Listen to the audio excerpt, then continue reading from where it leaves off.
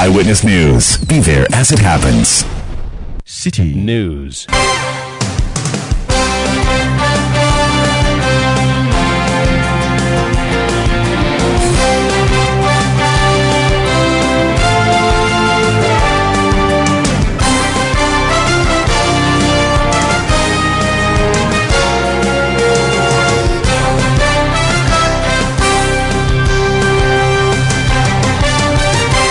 It's 17:30 GMT. This is Eyewitness News on 97.3 City FM. I am Umaru Sanda Amadu. Tonight, I'm here with Nashika Caesar. And coming up over the next 90 minutes. When we were strong men working, the TUC and all the other unions were there to protect us. Now that we are old, we don't have anybody to protect. Following the amended and restated exchange memorandum which roped in individual bondholders, we pensioners who hold Government of Ghana bonds have come together through this forum to petition your office to exempt all pensioners holding government bonds from the exchange program. Ghanaian pensioners cry to the Akufo-Addo government to exempt them from their plan to include individual bondholders to the debt exchange program. Also coming up, the cedi has stabilized and the cost of fuel reduced, but inflation still on a rocket-like trajectory. We'll be trying to help you make sense of why that is the situation. And later on Eyewitness News, the Ahafo Regional Security Council bans public gatherings in the Boma community following a chieftaincy clash there. Stay with 97.3 City FM for more on this and many other stories on Eyewitness News. And in business, inflation for December 2022 hits 54.1%. This is according to the Ghana Statistical Service. That's in 50 minutes, the latest from the business desk of City FM and City TV. Eyewitness News is live across Ghana on a number of affiliate stations. In the Upper West region, we are on Tumpani Radio 88.5 FM. In Nadoli, we are also in the Upper East region on Rekas 92.1 FM in Bongo, Namu. In the Northern region, we are on North Star Radio 92.1 FM in Tamale.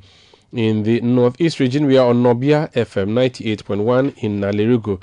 If we go to the Western region, we are on Beach 105.5 FM in Takrady, Sky Power 93.5 FM also in Takrady. In the Ashanti region, on Focus 94.3 FM in Kumasi, and Orange 107.9 FM also in Kumasi. If you go to the Volta region, we are on Sela Radio 97.1 FM in Dabala and Holy FM 98.5 FM in Aflao. Do send us your messages in reaction to the stories we are bringing you tonight.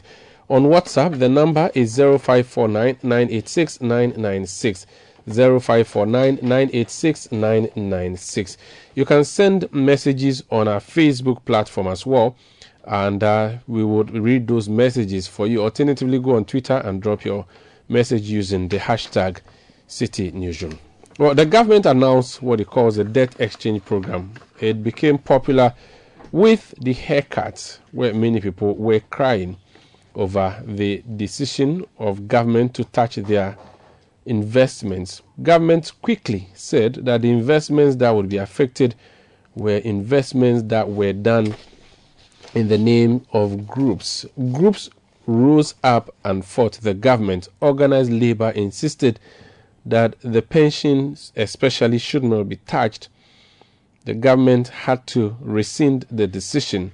Subsequent to that, individual bondholders were roped in to the government debt exchange program.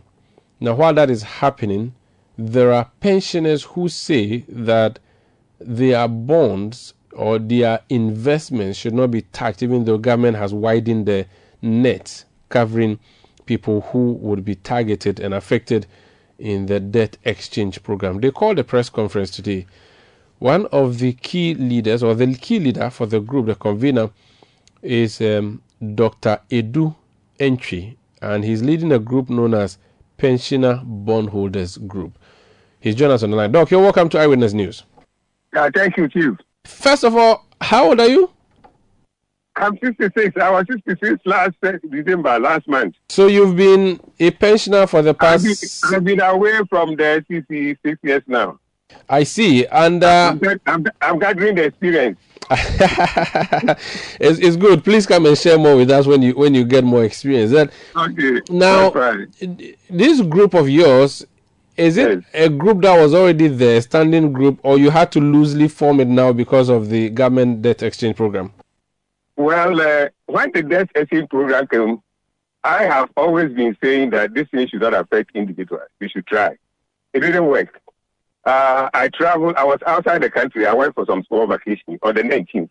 So I got information from the internet that a new exchange document amended version has come out. And that included individuals. So I was able to get a copy of that. I studied the material thoroughly. The next day, I organized some Zoom training for people to understand the document and its implication. Then I said, look, I have to do something about this. When pension funds have been exempted, then there is it doesn't make sense to me not to exempt pensioners who also have gotten the same pension funds and they have now invested in government bonds. So I sent a message across the whole to people who are in my contact that anybody who is above 60 and holds government bonds should contact me for an important information. That was the starting of this whole program. And then people contacted me, what is it that you have for us? Then I said, well, I want to get you people together and petitioning on behalf of pensioners to government, for government to exempt pensioners who are holding government bonds from this program. And my view is that if the people who are working and the amount of money they are saving now as pension, you say you won't touch it so that when they come home, they can live well with their pension money. Why would you include those who are on pension and have received the same money and now they are investing on their own? So let's petition. So I sat down for about 3 days. I was in the UK. Now internet is helping to do everything. Gather people, put them together, and then I did a petition on behalf of the forum, and the petition was submitted to the Ministry of Finance. That was yesterday, and then we planned that we should do a press conference today. So I have to cut short my visit. I was supposed to return to Ghana after holidays on 24th, but as a result of this, I have to change my ticket and return yesterday night so that I could have this press conference with this group. So that's how come I just organized the group after I have heard that. I'm sorry you had to cut short your trip. Just on the side before we continue, City FM and City TV, we organize Heritage Caravan. Is in March. You get to tour Ghana, so it's good you came back with some change from the UK. Join us to tour Ghana later in March for the Heritage Caravan. Okay, now let's talk about the main issue. So, about how many groups, how many people were you able to get to join your group? Well, at the time we sent this petition, we were over 200. I wrote the petition already on the 7th, whilst I was still in the UK, on the 7th. And then that was, I think, Friday, so you couldn't do anything. Saturday was 8. And then I think the Saturday or so, I got email of the ministry through some of the public statements they have issued. So I sent a copy through email to the ministry's email address, and then the original was supposed to be sent there, but the Monday was a holiday, so the original was sent there. The hard copy was given to the ministry on yesterday, which is on Tuesday, and the copy also sent to the office of the president. We copied the president. Okay, there was this morning too. When I came down this morning, I did another lecture, and then to the ministry that we want to have some audience with the minister, a meeting, and we are asking that because of the time frame within which people should be accepting this office or invitation, if you could meet us before the deadline so that we can start talking. So that letter also, I delivered it this morning. Okay. Before reporting to the press conference place. There was a major standoff in December where organized labor had insisted that the names of or the investments that were being which were being held yet for them when they go on pension should be exempted. The government had to kowtow, and the U-turn was done. How different is that campaign from your campaign, for those who don't understand the difference? So it is basically the same. I'm saying that in our adage, we have, they say, a snow a brew and a snow dokno. Maize is not different from kinky. Maize is a raw one. You haven't turned it. Kinky is a processed one.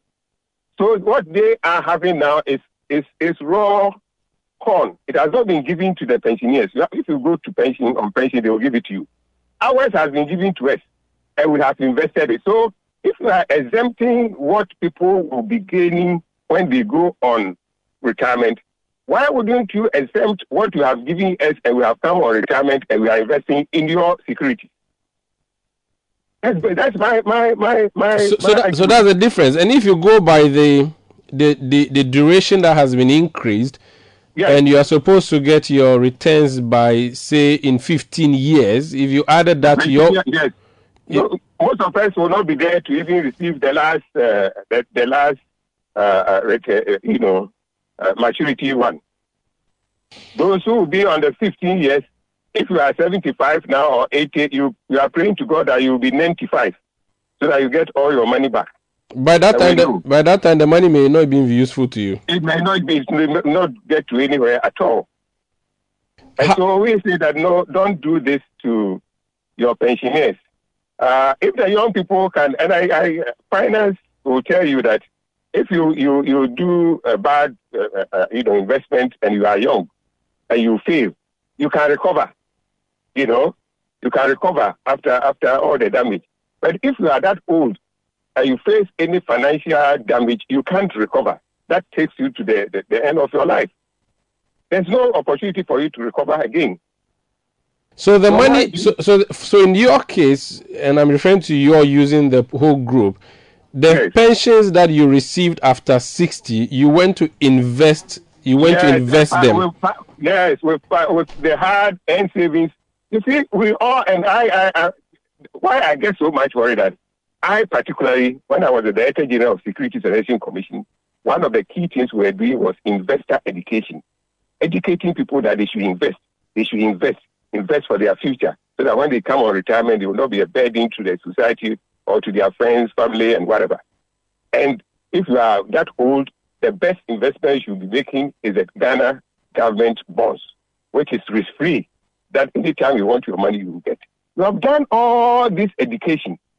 People have taken the education seriously, and now many people, while they were working, were saving. You save. At the end of the day, you add your savings to your pensions that you receive, and you are going to have invested it in a very safe place. And now this is coming to hit you, that your investment now is going to go this way. And the first year, you are not going to get anything on no interest on your investment for the first year. So how would the pensioner who is only using this to buy his medication, people, dialysis, and I tell people, as you are growing, you get an import license that you don't like, but God gives you an import license. This import license is to import only sickness to you. That's God's way of taking you out of the world. Today, here it's broken. The next day you feel this. The next day you feel that. All sicknesses are coming. Your only source of caring for you for all this is through your investment you have made. So if somebody takes that from you, that is a difficulty and a challenge. And if you don't take care, you won't live for even a year for you to die. Have you been able to meet any government official, though? Or have you been called by any government official since you made your public announcement? I'm saying maybe it's too early. I can accept that. The petition went yesterday, delivered physically yesterday. The email I sent was, I think, Saturday, but they don't work on Saturday, so I don't take that as. But at least the hard copy was delivered to the ministry yesterday. Copy to the president was also yesterday. This morning, another letter was sent to the ministry requesting that the minister give us audience, and then we can talk. But we have suggested that at least they should give us time before the end of this period, which is 16th, 4 o'clock, 16th is a Monday, which we should hear from him to have a meeting with him before that period comes. Okay. But that letter was also delivered this morning. I delivered it personally. I see. And so we are waiting whether by tomorrow or the next day we'll have to hear something. Doc, the organized labor was able to take on government because they had government in their hands. So they could threaten a strike and government would have to do a U-turn.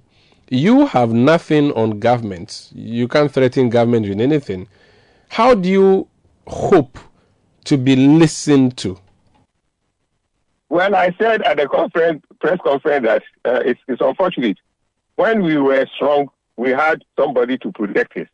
Now that we are weak, we don't have anybody to protect us, which means when we were working as strong men, the unions and the trade unions were there to protect us. Now that we are old, we don't have any protection. So we must all come together and see that we are protected. If you will you do something that will kill the elderly in the society, I don't think anybody will be happy doing something that would wipe out majority of the elderly. There's a saying in Akan, that is why we keep old people there, so that if there's any matter, we consult them. So I don't think government, I always think that maybe it was an oversight. Nobody thought into it that if we are exempting pensions funds, then the people who have already also taken the same amount that you don't want to impair, and it is in their hands, and they have invested it in your own security, then exempt them also. Maybe that didn't come. So once you have raised it, I'm thinking that people say, okay, we missed the point there. We cannot exempt pension funds. The funds that workers will go on retirement, we don't want to impair it. But the one we have already given out and they are also investing, that one we are going to impair it. It's not right. So maybe let's look at it again. Have you considered the technical challenges with your proposal, though, that you are already past retirement, so you are already on the pension level, and you're asking that your money should not be touched. So the person who is currently 60 and the person who is 59 may start also asking that they be put in your bracket, because in a year or two they will be joining your bandwagon. Is that not going to create a lot of chaos for a government that has outlined a program running all the way for 15 years? Well, the amount of money that they are going to come home with on the stories of pensioners. I mean, you, because you can fly to the UK and go and chill and come back, maybe your story is not as dire. But what about the other persons who joined your group? What stories are they telling you about why and how they don't want their money to be touched at this time of their life? The stories are too very sad to hear. And I said it there that, look, for some of us, maybe we are still in our, we can go round and do some work. But you see, even that trip that you say you can travel, that is what all over the world, people who retire based on their retirement thing can travel one or two places to at least go and see the world. It is coming from that money that government say it won't let it come again. So let's even stop that. There are people who are actually dying out of, if they don't get the money.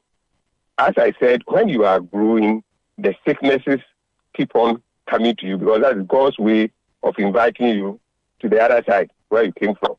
You don't want you to go with physically strong unless some accident and others. But otherwise, you get worn out, and you are getting worn out through the diseases that are coming to you. And now it's very expensive to treat oneself. Many people are on dialysis.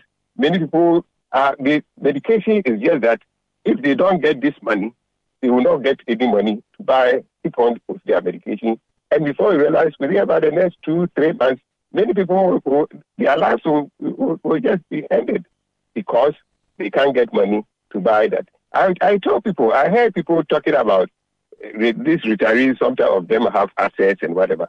You may have mansions that you are staying in, and that is good life, that you prepare yourself, you build your mansion, you have your car.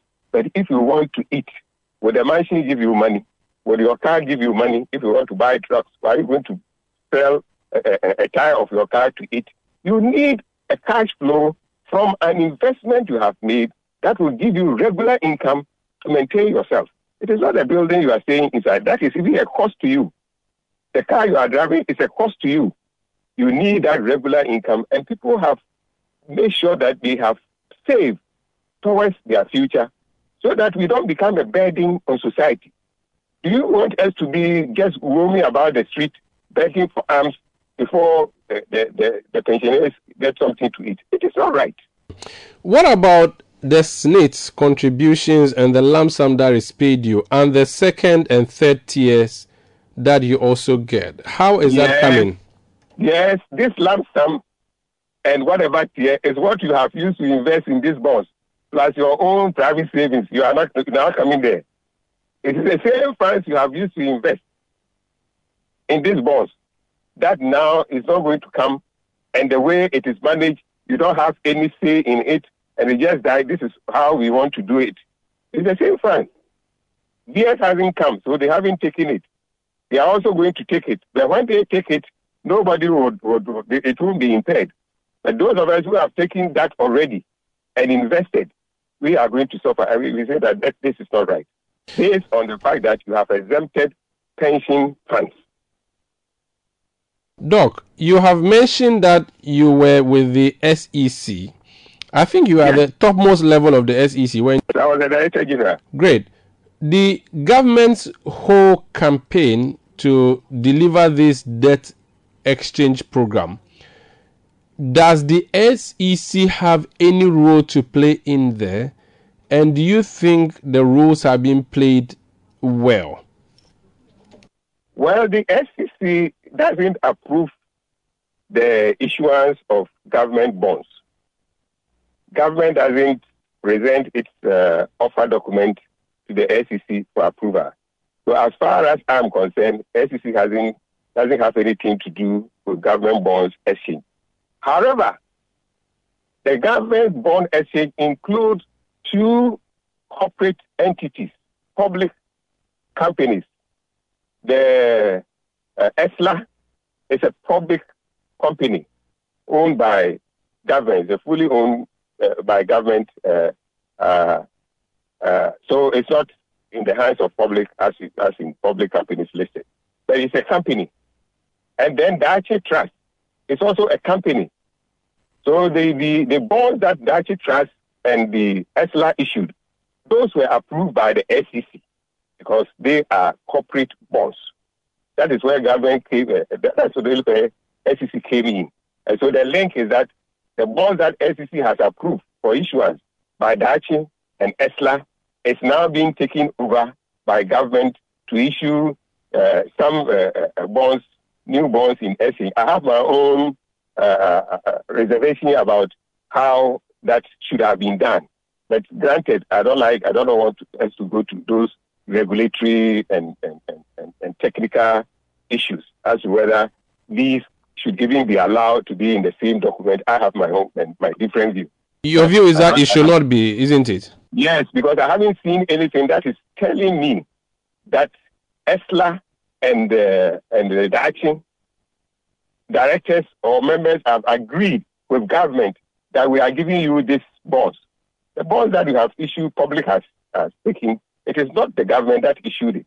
That is a company limited by shares, a publicly limited company that has issued that shares and is being added to the government bond. But as I said, I don't want to even discuss that. It is for us professionals and market people to discuss that going forward. Is that the right thing that to be done? I have my own views that this is a private company, a public company that has issued bonds, and if it cannot pay the bondholders, it will find a way. And if it's giving it to government, I would like to see, as a person of market, I would like to see how the ESLA people transfer these bonds to government, for government now to say, I'm exchanging it.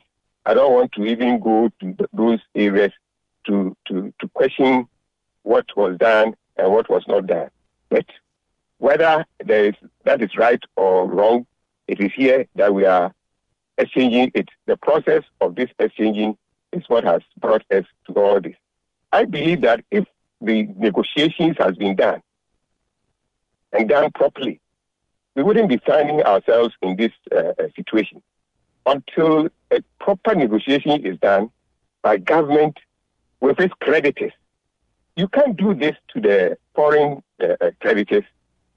I know, I have read that the foreign creditors, they have appointed some agents or whatever to meet with government and negotiate. It's the same thing that government should do with local bondholders. You have to negotiate with local, also domestic, also bondholders to also come up with a plan. You just don't do that without their involvement.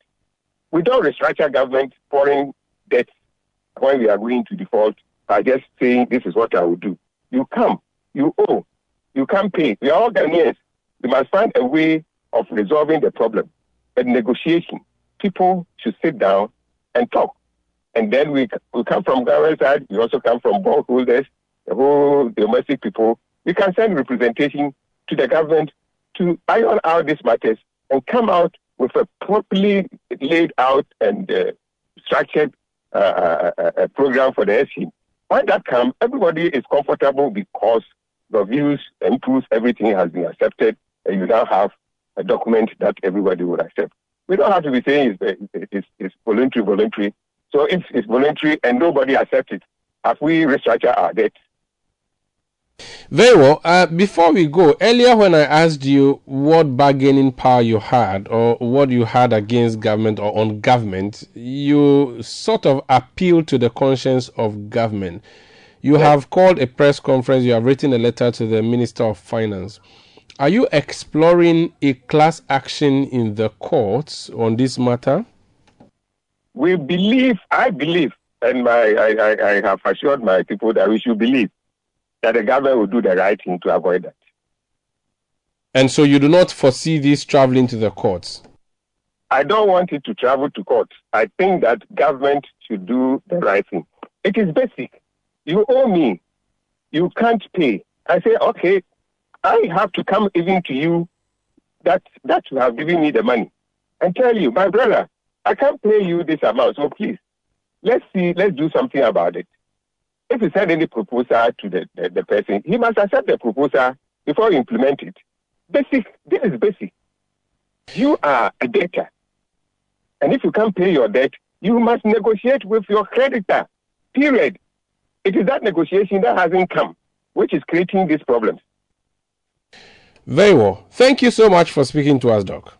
You are welcome. That's Dr. Edu Entry. He's former Director General of the Securities and Exchange Commission and also convener of a group known as Pensioner Bondholders Group. On this issue, we'll be talking more on Point Blank because we'll be hearing from the convener of the Ghana Individual Bondholders Forum. Senior Host is leading that group. He'll be on Point Blank.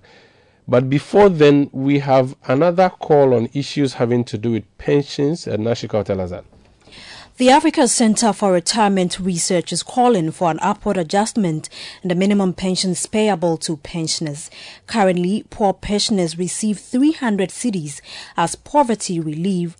Although this amount is meant to include pensioners whose claims are below 300 Ghana cedis, the center believes the figure is too small to sustain any pensioner in the current economic climate. The executive director of the Africa Center for Retirement Research, Abdullah Mashoud, says he expects SNET to increase the minimum pensions. The International Labour Organization has emphasized the importance of maintaining minimum standards in Social Security Administration as a protection for poor pensioners. Both the Social Security Law of 1991, that is PNDC Law 247, and the National Pension Act, Act 766, have provided for the payment of minimum pension. It is, however, becoming a major concern how minimum pension is treated by SNET, especially in the last few years. Trend analysis shows that the minimum pension had consistently increased each year since the year 2000, and in some cases even doubled, for instance in 2013 and 2014. The minimum pension has stayed at 300 Ghana cedis for 4 successive years, 2019, 2020, 2021 and 2022. We need to also note that the minimum pension of 300 Ghana represents just $30 per month.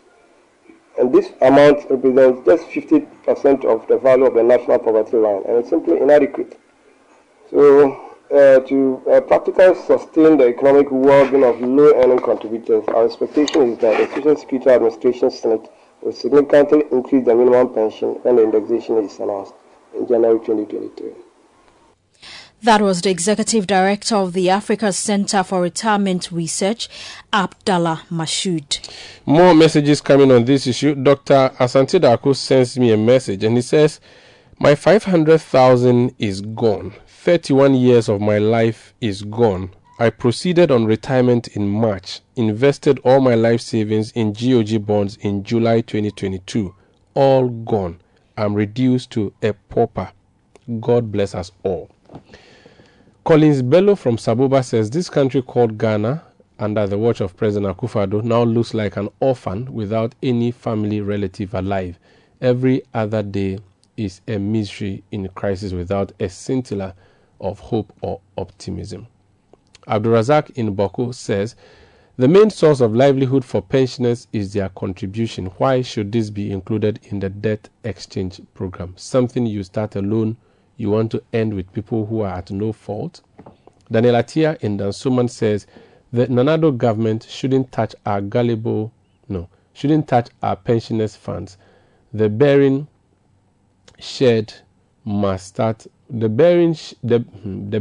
sharing, I think you want to say, must start from the president and his government as a whole before us. A. Sadiq in Tamale says the government should at least give a listening ear to our senior citizens. Listening to some of them, their stories are really touching. Sampa Fidelis in Mampong, Equiapim says, good evening. I'm a pensioner who invested an amount of 5,000 cedis with the Fidelity Bank for 1 year at the interest rate of 18% per annum. That was from 10th December 2021 to 2022. When I applied for a full liquidation of my investment, to my utmost outrage, I was given a mere 2,500 cedis as my investment plus the interest. He said, how thievery can this be? I'm sure you just want to say this is pure thievery. Please help me to retrieve the rest of my money. More messages are coming through. Do keep sending them and keep the debate up using the hashtag City Newsroom. This is Eyewitness News on 97.3 City FM. My name is Umaru Sanda. I'm here with Nashi Kasiza. We return with more. Please stay with us. Eyewitness News. Be there as it happens. Let your voice be heard on Eyewitness News on Facebook at facebook.com/City97.3, Twitter at twitter.com/City973, and Instagram at instagram.com/City973 with the hashtag Eyewitness News. Eyewitness News. Be there as it happens. You're welcome back. Let's now do some other stories. The National Buffer Food Stock Company says there is no cause for alarm as plans are far advanced to supply food items to public senior high schools. The Conference of Heads of Assisted Secondary Schools, CHAS, on the first day of resumption of school complained that most schools were yet to receive food items from the government. This situation, CHAS lamented, may hamper the smooth delivery of academic work as the new term begins. Speaking to City News, the Senior Manager for Corporate Affairs at the Buffer Stock Company, Emmanuel Arthur, says the delay in the disbursement of food supply is a result of logistical constraints.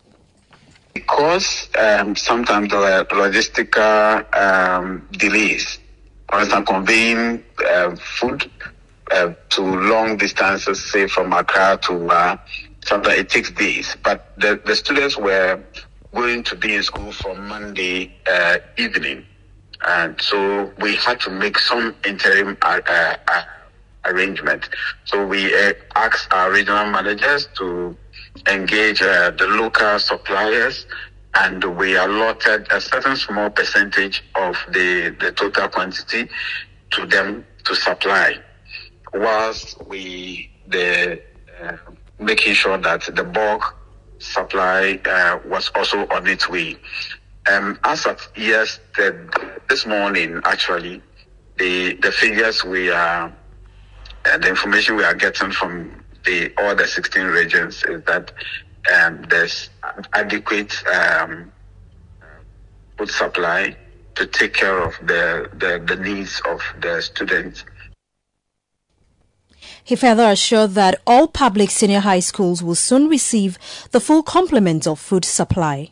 This Eyewitness News on 97.3 CTFM. Let's talk about inflation now. The Ghana Statistical Service has announced that the inflation for the month of December rose to 54.1%. This means that in the month of December 2022, the general price level was 54.1% higher than same period in 2021. Food inflation was 59.7%, soaring against the 55.3% recorded in November 2022.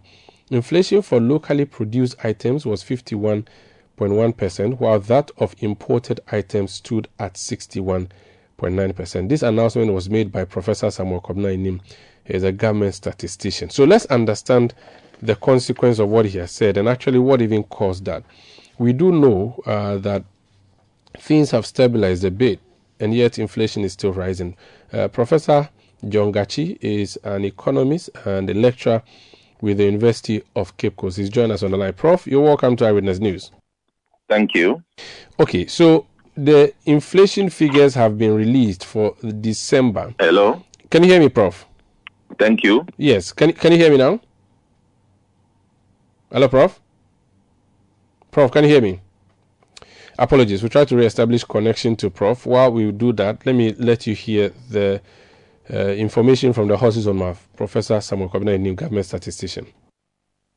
Annual inflation for the month of December 2022 stood at 54.1% compared to December 2021. This compares with about 3.8 percentage point increase relative to the rate that was recorded in November 2022.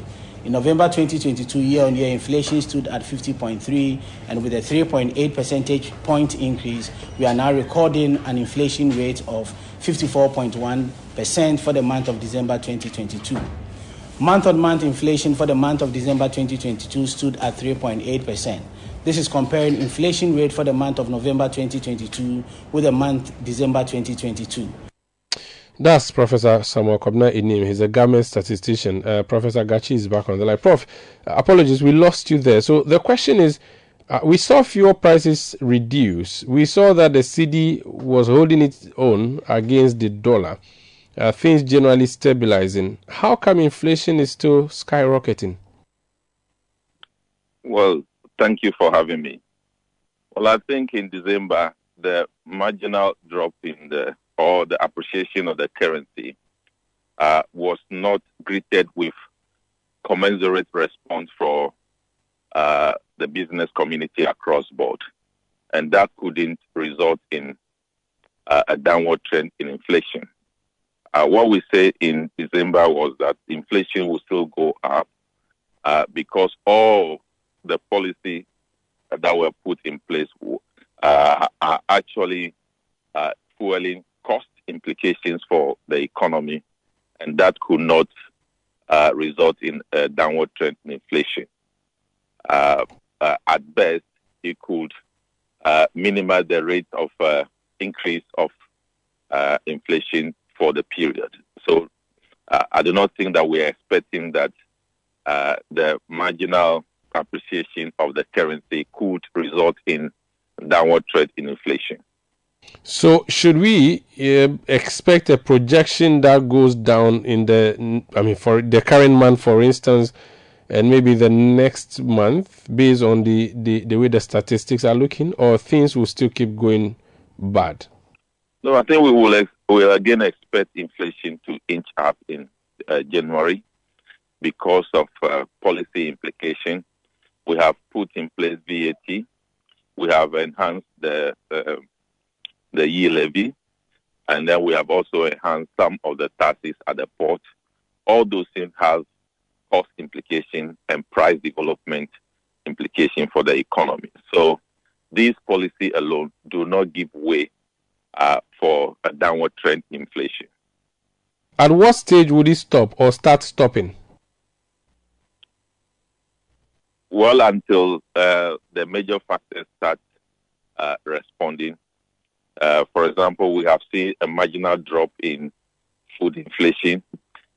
If some of the policies we put in place are working, for which we are not going to import so much, for which we are producing to feed ourselves, then the influence of depreciation would not permeate through so much. And at that point, we may be seeing some response of the policies. But as it stands now, most of the policies we are bringing in place, they have cost implication and they have implication for price development upwards. There were views that suggested that as soon as we announce a plan to go to the IMF, things would normalize and that the pressure would reduce and that there would be some sort of hope in the space or in the system. How come even after announcing we are going to the IMF and after being told the IMF were giving us some guidance and we are being pointed in the right direction, things are still not looking good? Well, I think initially there is some misinformation about the engagement with the IMF. The misinformation is about the staff level agreement does not bring about a program. So initially, that was how the economy was accepting it. But when explanation was given to the effect that the staff level agreement is just an agreement to allow the IMF staff to submit an agreement that they have reached with the government of Ghana for consideration, and that will not bring about any funding, that will not bring about any official engagement in the program. And I believe all those credits was taken away and the economy continued to move in the direction of what was going on.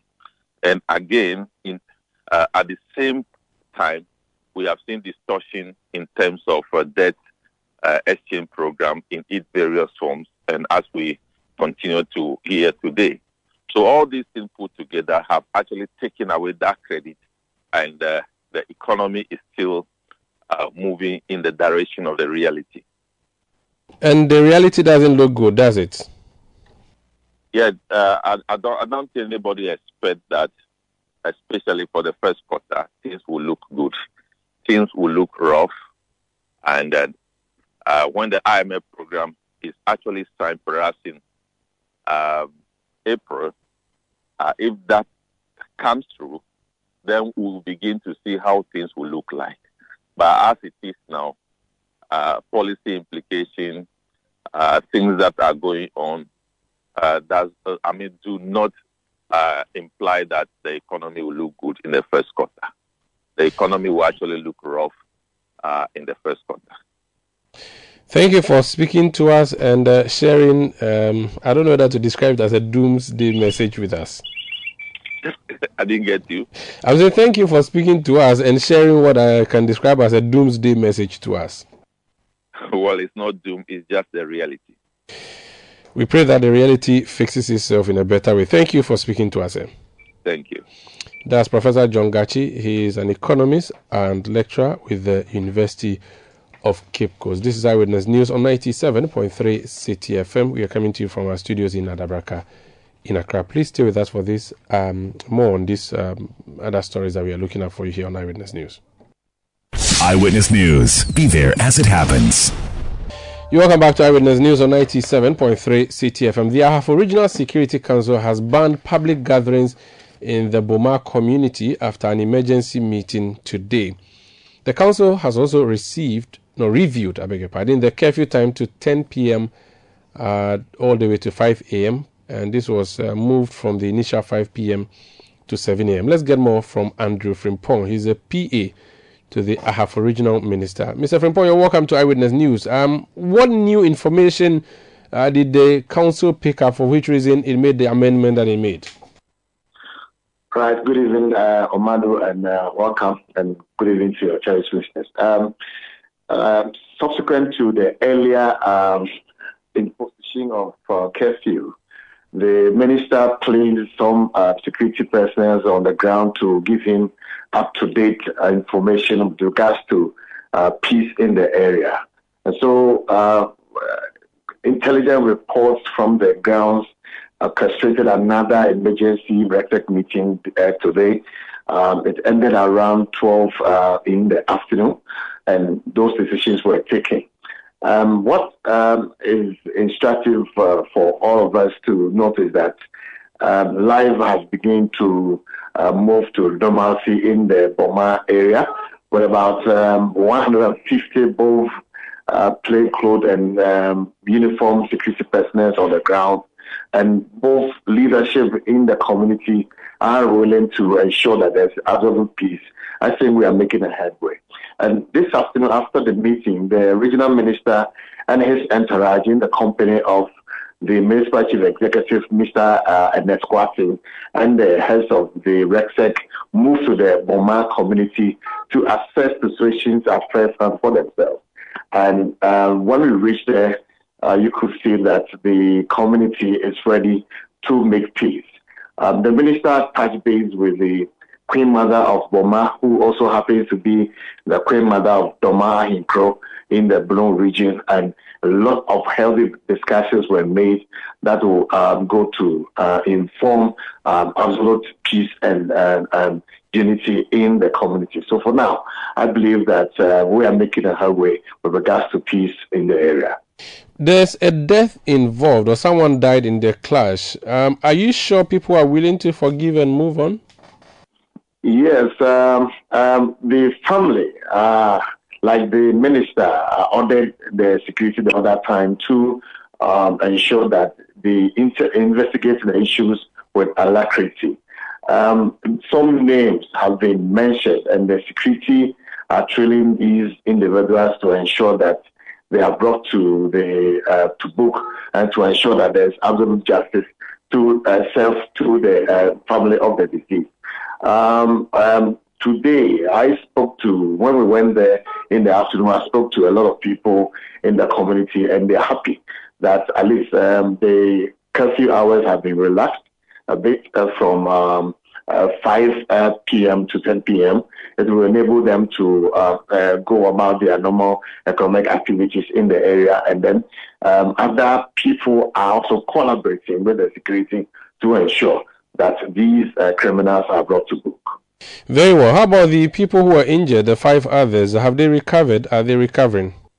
Yes. About 4 of them have been discharged, and I think by tomorrow morning, the other remaining one will be discharged as well. Thank you so much for speaking to us. The pleasure is mine. That's Andrew Frimpong, his PA to the Ahafo Regional Minister. This is Eyewitness News on 97.3 City FM. We are coming to you from our studios in Adabraka in Accra. Let's talk about education now, Nashka. Some parents are complaining about the high increase in school fees for this academic term. Most of these parents who have their wards in the private schools say the fees have doubled, making it difficult for them to pay. Some of them spoke to City News. Yes, I have one boy going to BHS2, and then the other 2 boys are in class 6. The other boy is in class 2. But one thing is that I changed the 2 boys to the other school, and the money that I'm paying is huge. And this morning, in fact, I told my wife, it's around 8,000 cedis. And I gave my wife 6,000. I said, you take this one and go and sort out the school fees and those things. But when you are going for any school, you need to pay all. So as I'm coming to work this morning, it's a lot of pressure. It's crazy. My girl is going to JSS right now. The fees have been increased from 1,200 to 2,000. So, in fact, that has been my challenge. Unfortunately, they are still using COVID as a pretense and not engaging as a thing. Meanwhile, the Ghana National Council of Private Schools has attributed the increase in fees for private schools to the rising cost of educational materials. Speaking on the City Breakfast Show, the Executive Director of the Ghana National Council of Private Schools, Enoch Jetua, says they will meet with the National Parents Association to schedule a flexible payment plan for parents. The Constitution made it very clear that private schools enjoy the right of establishment and the right of maintenance. And as part of the maintenance, it is upon that the private schools take school fees. We do have feeding fee, we feed the children. We do have the operations cost, the tuition fee, the teachers' allowances, and let's say salaries that are being paid are also considered in that school fees. Tables and chairs, learning materials. When the dollar came down, we also informed the schools to do readjustments by way of contacting their service providers and let us know the position. The feedback that we got from the service providers and the schools was that most of the service providers had already ordered their materials. Textbook issue that has really increased the school fees, not necessarily the, let's say, the tuition fee and all other aspects. Almost all the textbooks that we use in Ghana are being published and printed outside. We have all actually come out with through some form of negotiation that the school supposed to negotiate with their suppliers, i.e. the textbook suppliers, the furniture suppliers, so that payment terms could be agreed upon. That was the Executive Director of the Ghana National Council of Private Schools, Enoch Jetua. Let your voice be heard on Eyewitness News on Facebook at facebook.com/City97.3, Twitter at twitter.com/City973, and Instagram at instagram.com/City973 with the hashtag Eyewitness News. Get the details. Every significant financial transaction, every market movement, and all the policies that affect your business. City Business News. Be informed. It's time now for City Business News on Eyewitness News, brought to you by First National Bank and powered by citybusinessnews.com. I am Nashika Caesar. Let's settle for the details. The Ghana Statistical Service has revealed that inflation for the month of December rose to 54.1%. This means that in the month of December 2022, the general price level was 54.1% higher than same period in 2021. Food inflation was 59.7%, soaring against 55.3% recorded in November 2022. Inflation for locally produced items was 51.1%, while that for imported items stood at 61.9%. Away from that, the Chamber of Petroleum Consumers Ghana, COPEC, has expressed concern over what it describes as overcharging by the three major oil marketing companies in the country. According to COPEC, per data available to it for the first pricing window of the month, petrol should retail at over 10 Ghana cedis per litre and diesel at over 12 Ghana cedi per litre. However, the OMCs reduced their prices at the start of the year to over 12 Ghana cedis per litre and 14 Ghana cedis for a litre of petrol and diesel, respectively. Executive Secretary of COPEC, Duncan Amoah, in an interview with City Business News, called on the leading OMCs to adjust their prices further in the interest of consumers.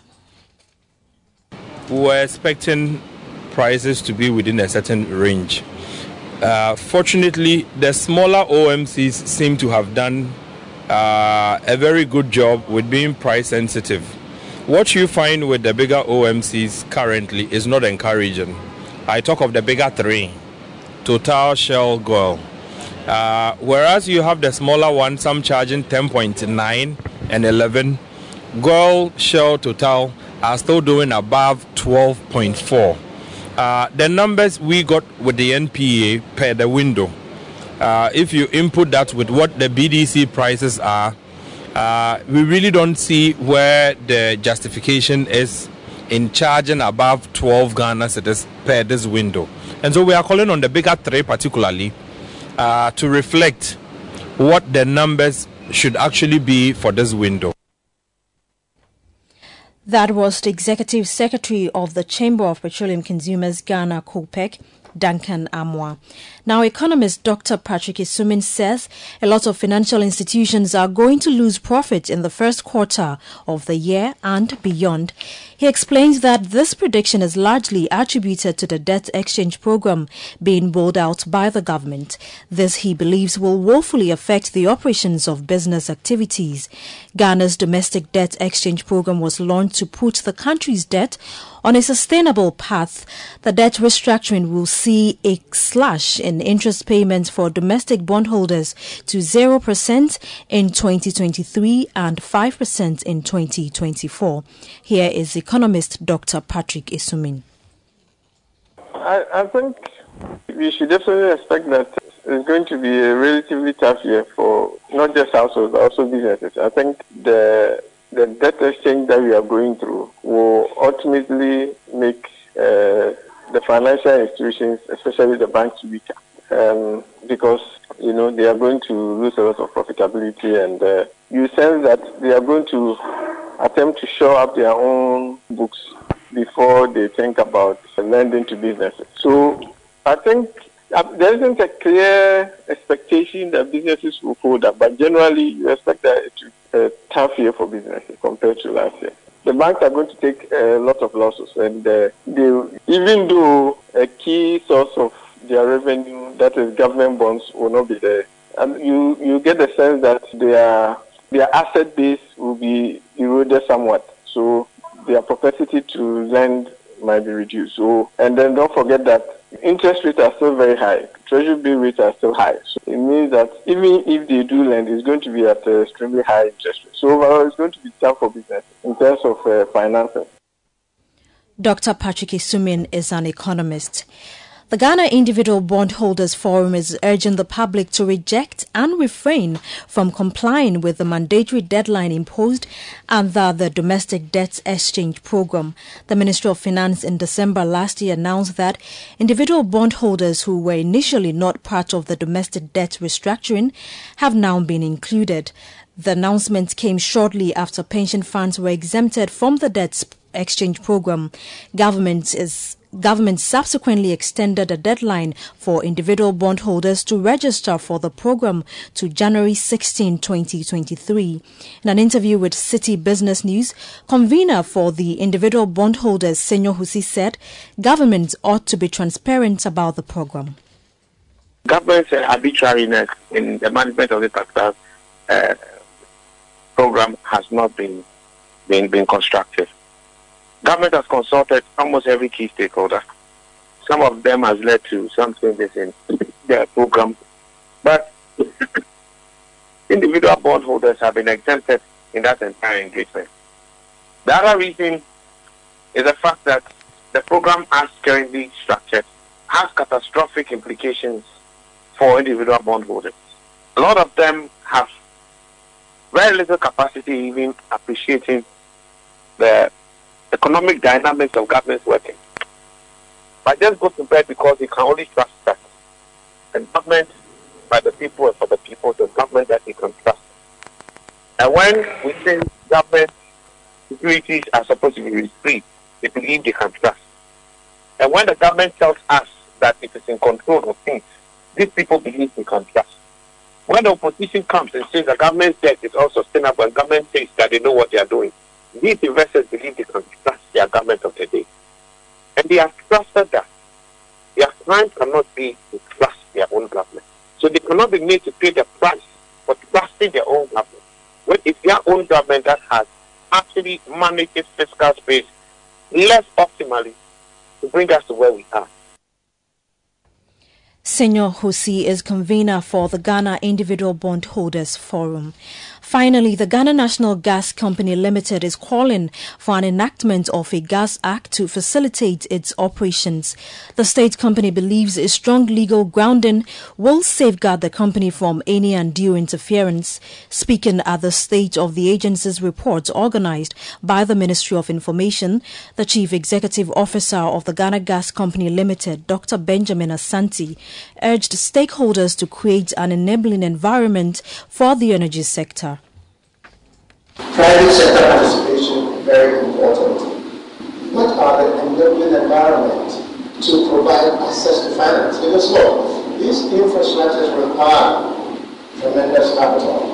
What enabling environment do we have to bring investors to help us do that? What about local content production? How are we helping those in the country participate in this industry? Fortunately, we have NI 2204 that allows us to do that. Capacity building, very near to our heart, very important. Community relations. And then we also need a Gas Act.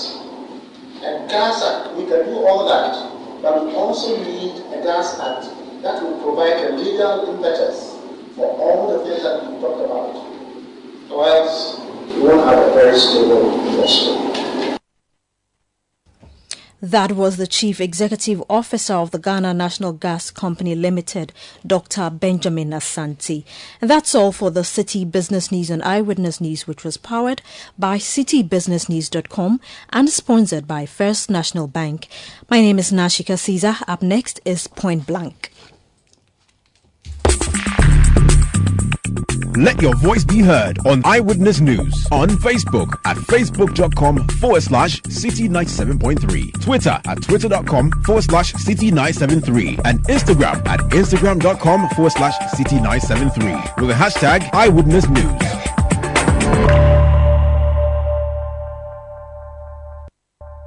Eyewitness News. Be there as it happens.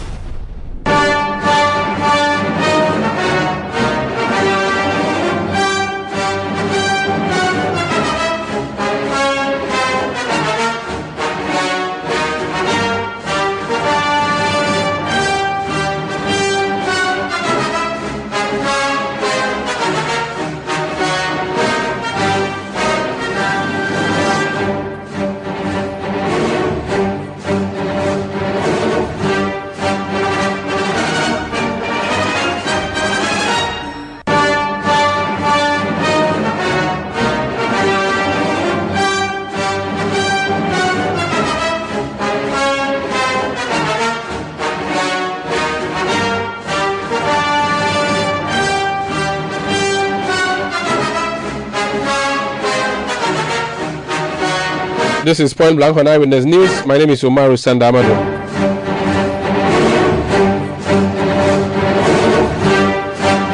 Tonight on Point Blank, we are talking about the domestic debt exchange program by government and the consequence thereof.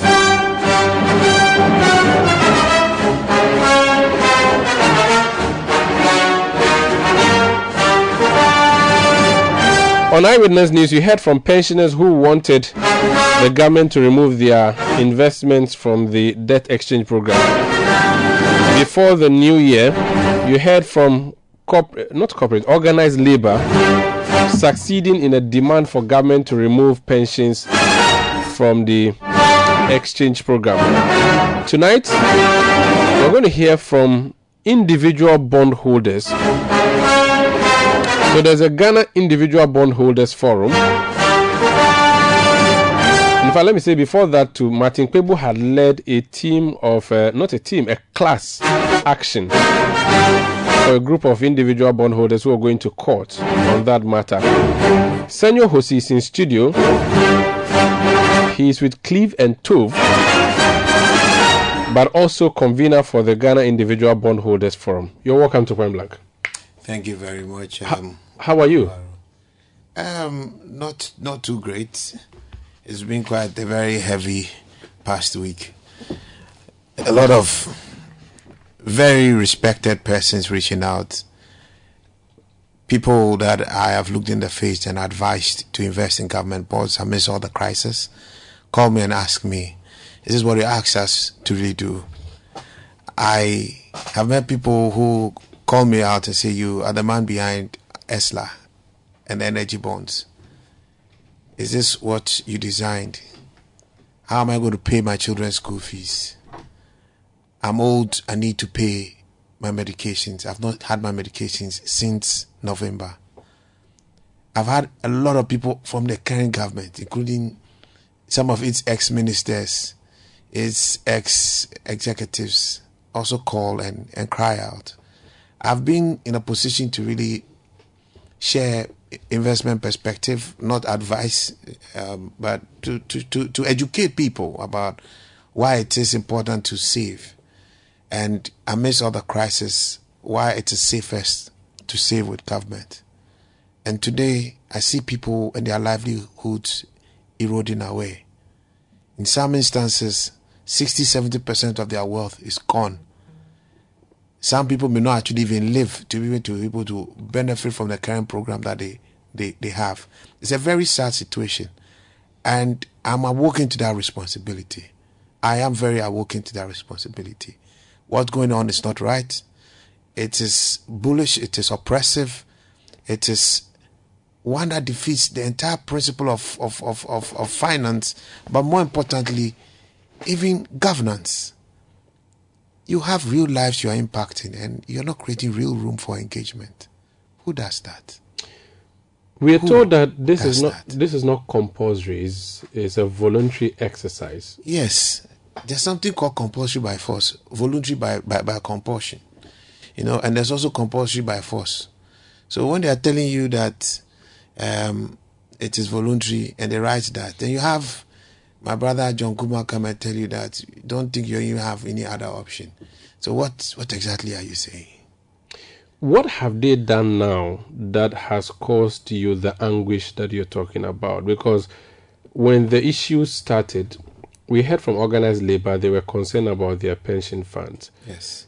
Why are you now joining the campaign? The first program announced, I think, somewhere in November or December 5th.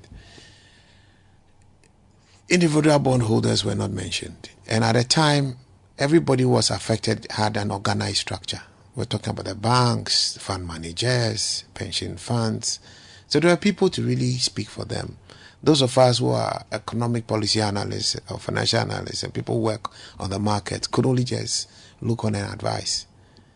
What does it mean when they say that individual bondholders are affected? Two things. Anybody who has any investment in the on the bond market, any of the securities listed, whether it's a 2, 3 year, 5 year ESLA bond, Dachi bond that's mentioned in there, means that the cash flows that you thought you would get, that informed your decision to commit your funds or lend your money to government, are no more going to come as you expected. Those terms have been varied almost unilaterally.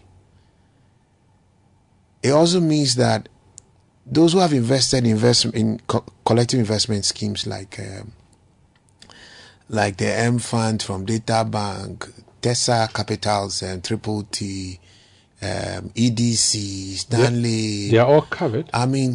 They are all covered. They are all covered. And in the first round, the indication first was that individuals holding the securities in their own direct name. So we call them the direct individual bondholders. And then later, the fund managers try to get government to understand that you should have same individuals holding these bonds, but through groups. So collective. And government had shown some willingness to reconsider and then take care of that. You see, government itself is aware about the catastrophic implications trying to include individuals in this particular arrangement. It is for good reason that they actually said we're just keeping them out. Now it's a trade-off between pension funds and then individual bondholders. So they took off pension funds. They took up and then put because of the pressure. I think yes, of course, because of the pressure. Pension funds definitely had to get out. Our government has abused pension funds for so long through SNIT and some of its less responsible investments over the years. That's why we don't really go home with real meaningful funds. Look at the life of a pensioner. And that's why people now invest in things like collective investment schemes. Will commit a third of their salary to a saving, hoping that when they retire, as a backup, people put 500 cedis. So that if SNIT gives them 300 cedis, they have something, and then the coupons here can help them maintain some decent life or meaningful life. You have people going home and still paying school fees. You have people wanting to build houses. People are saving to be able to marry. In retirement. People are, look, even today, people are saving to be able to build a house. To have a decent home. Buy a car. All right, buy a car. Meet their own life goals. They forgo interest today. They forgo their convenience today, hoping for a brighter future. And they look around the world. They say, look, things are risky. Now, financial experts say government is risk-free. So don't put your money under the pillow. Don't put it in the pillow. Don't hide it here. Don't put it in dollar. Don't buy cows. Don't buy dollar. You know, don't buy cows. Don't do agriculture. Well, somebody told you that those of us do agriculture, we are fools. Don't go and do FVV rice. FVV rice. Don't come and do go-go rice. Go-go rice. Don't come and do go-go rice. You see, all this is said, and people believed it. People trust it. And then government comes up and also reassures people. You go into the pension fund, give directives that save your money in government papers or invest your money in government because it is the safest. People take a cue from that and say, then I can trust my government. And then they invest in government. These same people vote for you to come into office. They give you a mandate to manage their affairs and their resources. They vote their taxes to you. You mismanage it and come back and tell them they'll pay more taxes. They still agree to pay more taxes. And then you mismanage that and come back and say, look, now your savings that you even have, I'm going to take a part of it indirectly. And you don't have a choice. And you don't have a choice. The same people are the ones managing the affairs of the country and running inflation at 54.1%, which in itself is also robbing you of the value of your wealth. I mean, my friend will tell you this was 2-6 and loss. How many times can one man die? How many times can one man die? Think about it. You are already suffering a haircut. Jobs are being lost. So for those of you who have an income, you have to share your income with your family members and your friends. That is a financial haircut. All right, your income, your one accessible, available to you has shrunk. Now you take that one aside. They have increased taxes. Whoever believed that the NPP government that went Kumipreku would today be running to increase VAT. VAT where it is today. Collectively, with Get Fund here, with NHIL here, then COVID here, put all together and see. Yeah. What did we go or did we come? All these things are taken away from your accessible and disposable income. They so practically, taxation to production, they've produced nothing. Now you sit here, the question here. No, they produce a few things. What do you mean by production? You look at the net value of what you are looking at. In economics, you think at the mean. What is the net value of it? If we were doing that, will we be here? If we have meaningfully moved relative to where we are supposed to go, will we be here? But you see, put that aside. You were borrowing and borrowing. The opposition complained. You told us that you knew what you were doing. We trusted you. We trusted you. Gave you the free will. We gave you the free will and we kept investing. Because you knew what you were doing. Because you were also creating a mechanism to empower your own people. Because that's what we thought. You knew how to bring economies back to life. Exactly. And now here we are. Do anything you want to do. But don't come and jeopardize the livelihoods of people. People are at a loss how they are actually going to fund their school fees. People are at a loss how they are going to pay their bank loans. Because many people have borrowed against this. You know, and you want to do this and don't welcome anybody at the table or create a platform for us to be at the table. And let's discuss and find a sustainable middle ground. And what's painful and most responsible of it all is government's own lifestyle. Does our government look like a government that's broke? Look at the size of government we have. We have moved state-owned enterprises from 86 to 177. We have ballooned salaries in the public sector by 308%. That just look like a government that is broke. And you are not seeing anything.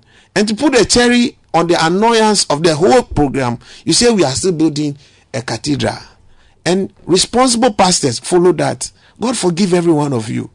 Read your Bible well and see where your God is. It tells you we are very lost on our priorities. Solving our current problem is possible. But it needs a judge. More importantly, it needs proper sacrifice from the people who have caused it. In Ghana, our politicians continue to mess us up. They abuse our economic rights and always make us pay for it. We run down toll and then we come and say toll levy. We run down the energy sector, then we come and say energy sector levy. We keep running down everything. And who is running it down? Is it us, the individuals, or the people we have empowered to be able to manage our affairs for us?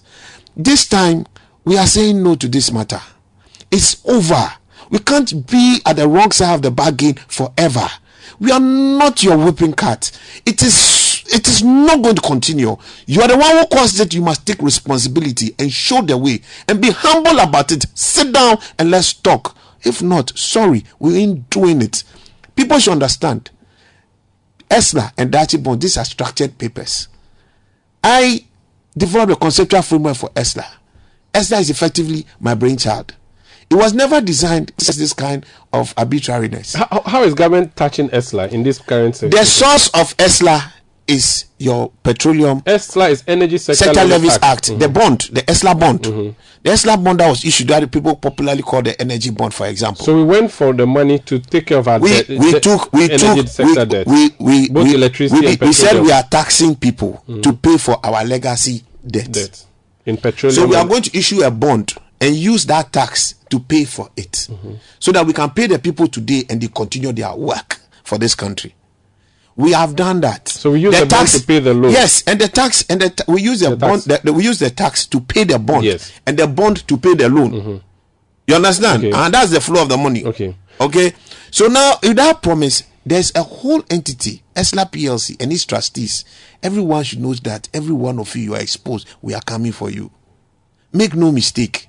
If you put your face there, you have to defend the sanctity of the contractual agreements between you and the bondholders.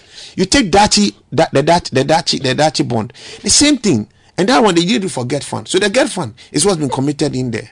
You go into that kind of structured agreement, you can't interfere with it. Then the next one is the government of Ghana. You are the father of the house. You have made us trust you. What have you done with our trust? You mismanage the economy, and you come and tell us that we should pay for it through increased taxes. We have done it. Now you are putting your hand inside our pocket. Before coming here, one of the former ministers called me, was crying. I beg, talk some for us. I beg, help us get our money. I can't feed my children. I can't pay electricity bill. I have somebody who lost their job during the banking crisis. Is yet to, but maintains and sustains his family based on the coupons on this one. Then you say 2023, crown 9, nothing. Why? But you want to keep the same size of government. You want to be driving those cars. You want to be flying business class. How insensitive can you be? Respectfully, today I said it on TV3.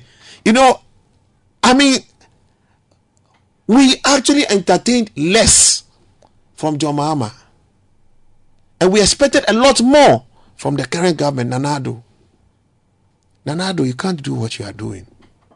You can't forget that these are lives you are really dealing with. And be oppressive in your approach. It can't work like that. There must be proper conversation. So we are encouraging every individual. You have a right. That's why the attorney is voluntary. Because as you saw the Attorney General, the government cannot do what it did. So it's voluntary. You reject it. So every individual bondholder, reject it. If you have money at any of the funds, write to your fund managers and tell them to reject it. We are saying no to this DDE. Hashtag say no to DDE. Till they sit down and give you a deal that makes sustainable sense for us as individuals. Can they make you a deal when they are broke themselves? This is the only way out. I don't agree that Ghana is broke. It's a matter of priorities. What do we want to prioritize? What do we want to prioritize? Paying back our debt. You understand? When COVID struck, I could have prioritized protecting my children and staying at home. I was out there with you, Umaru, trying to save other lives. We built a hospital. How much did it cost? Not as much as the government would have. We went to Kumasi. Do you see the health facilities there? But we are the same one sitting here, willing to spend so much money on the cathedral. We prioritize a cathedral over industries, over investments that will turn around the cocoa sector and make us stop exporting raw beans and actually exporting value-added products. You see what is happening in Cote d'Ivoire. It's a matter of priority. Ghana is not broke. It has misplaced priorities. We are in difficult times. No two ways about that.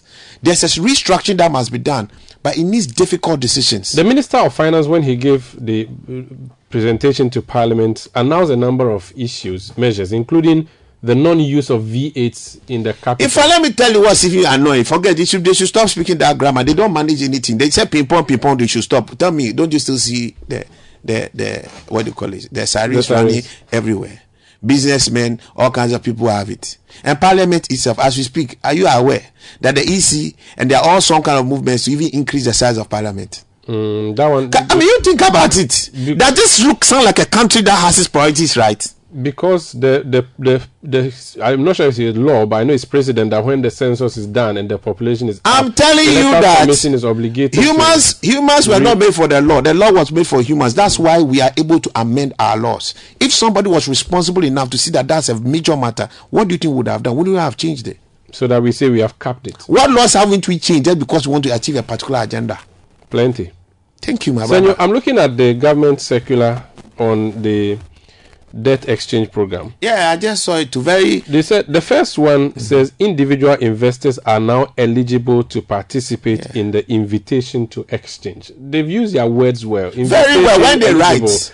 When they write. So thank you very much. So we are telling you that as analysts and as a collective, we are going to harness the power of a collective to pursue the good of the broader people of Ghana. They have explained that old bonds usually have a much more limited liquidity and lower market value after an exchange than the new bonds. It's a lie. That one is I beg, I will let you finish because when they are lying like that, I don't have tolerance for this kind of things. This is why the government wants to offer individual. It's a lie. It's a lie. It's a lie. It's a lie. It's a lie. Amali, it's a lie. In addition, not funded in any science. In addition, the economic terms of the amended invitation to exchange are improved. No, Amalini. The economic terms, as you have right now, when they say improve compared to what? Is it compared to the former secular? If it's the former secular, that's true. So it's just like they are correcting themselves. No, not correcting themselves. I don't understand what they are talking about. You understand? If you attempt that I'm going to live in a den with a hungry lion, but I move you from a den with a hungry lion to a den with a hungry tiger. You say, well, the lion is wilder than a tiger, so you are in a better situation. What nonsense is that? So it's from the devil to the deep blue sea. I mean, please just forget it.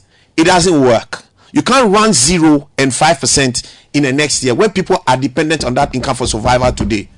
We need to survive today to live tomorrow. How confident are you that people would buy your campaign? Oh, I mean, frankly, in the matter of like an hour, I mean, our membership was past 450 in a matter of an hour.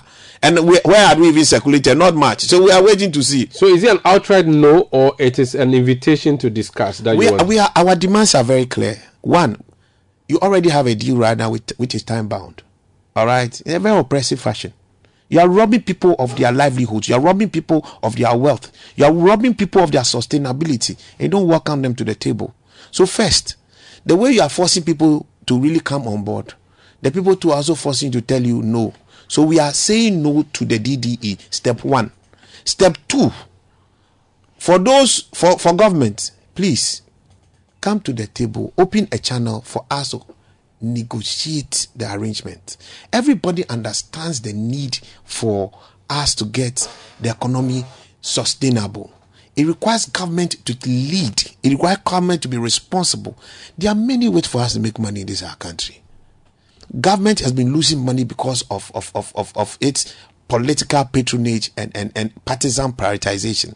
We've lost over 5 billion cedis in the petroleum downstream sector. What has government done about it? Think about it. We started a commission set up by Baumia. We started working at GRA. And the Ministry of Finance got involved. What happened next? The whole thing was killed.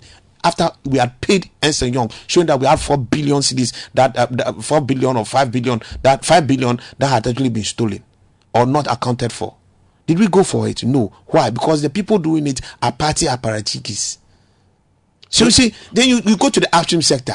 What is happening to the product? Production is dropping because there are partisan things happening there, political things that are happening there. You go to various sectors, too much politics inside, productivity getting zero.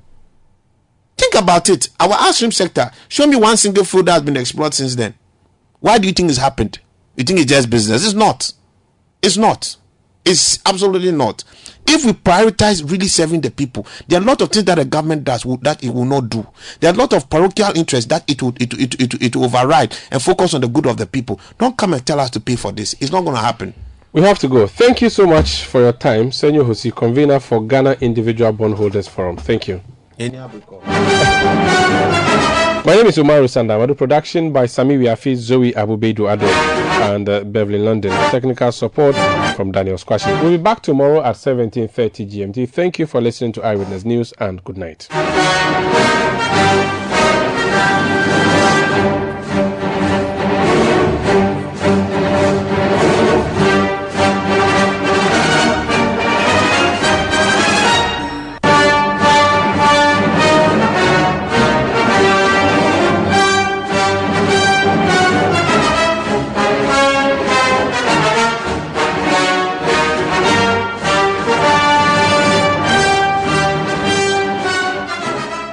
City News. We speak first. Reach our hotline on 0302-224959 and get interactive on Facebook, City 97.3 FM, and on Twitter at City 973.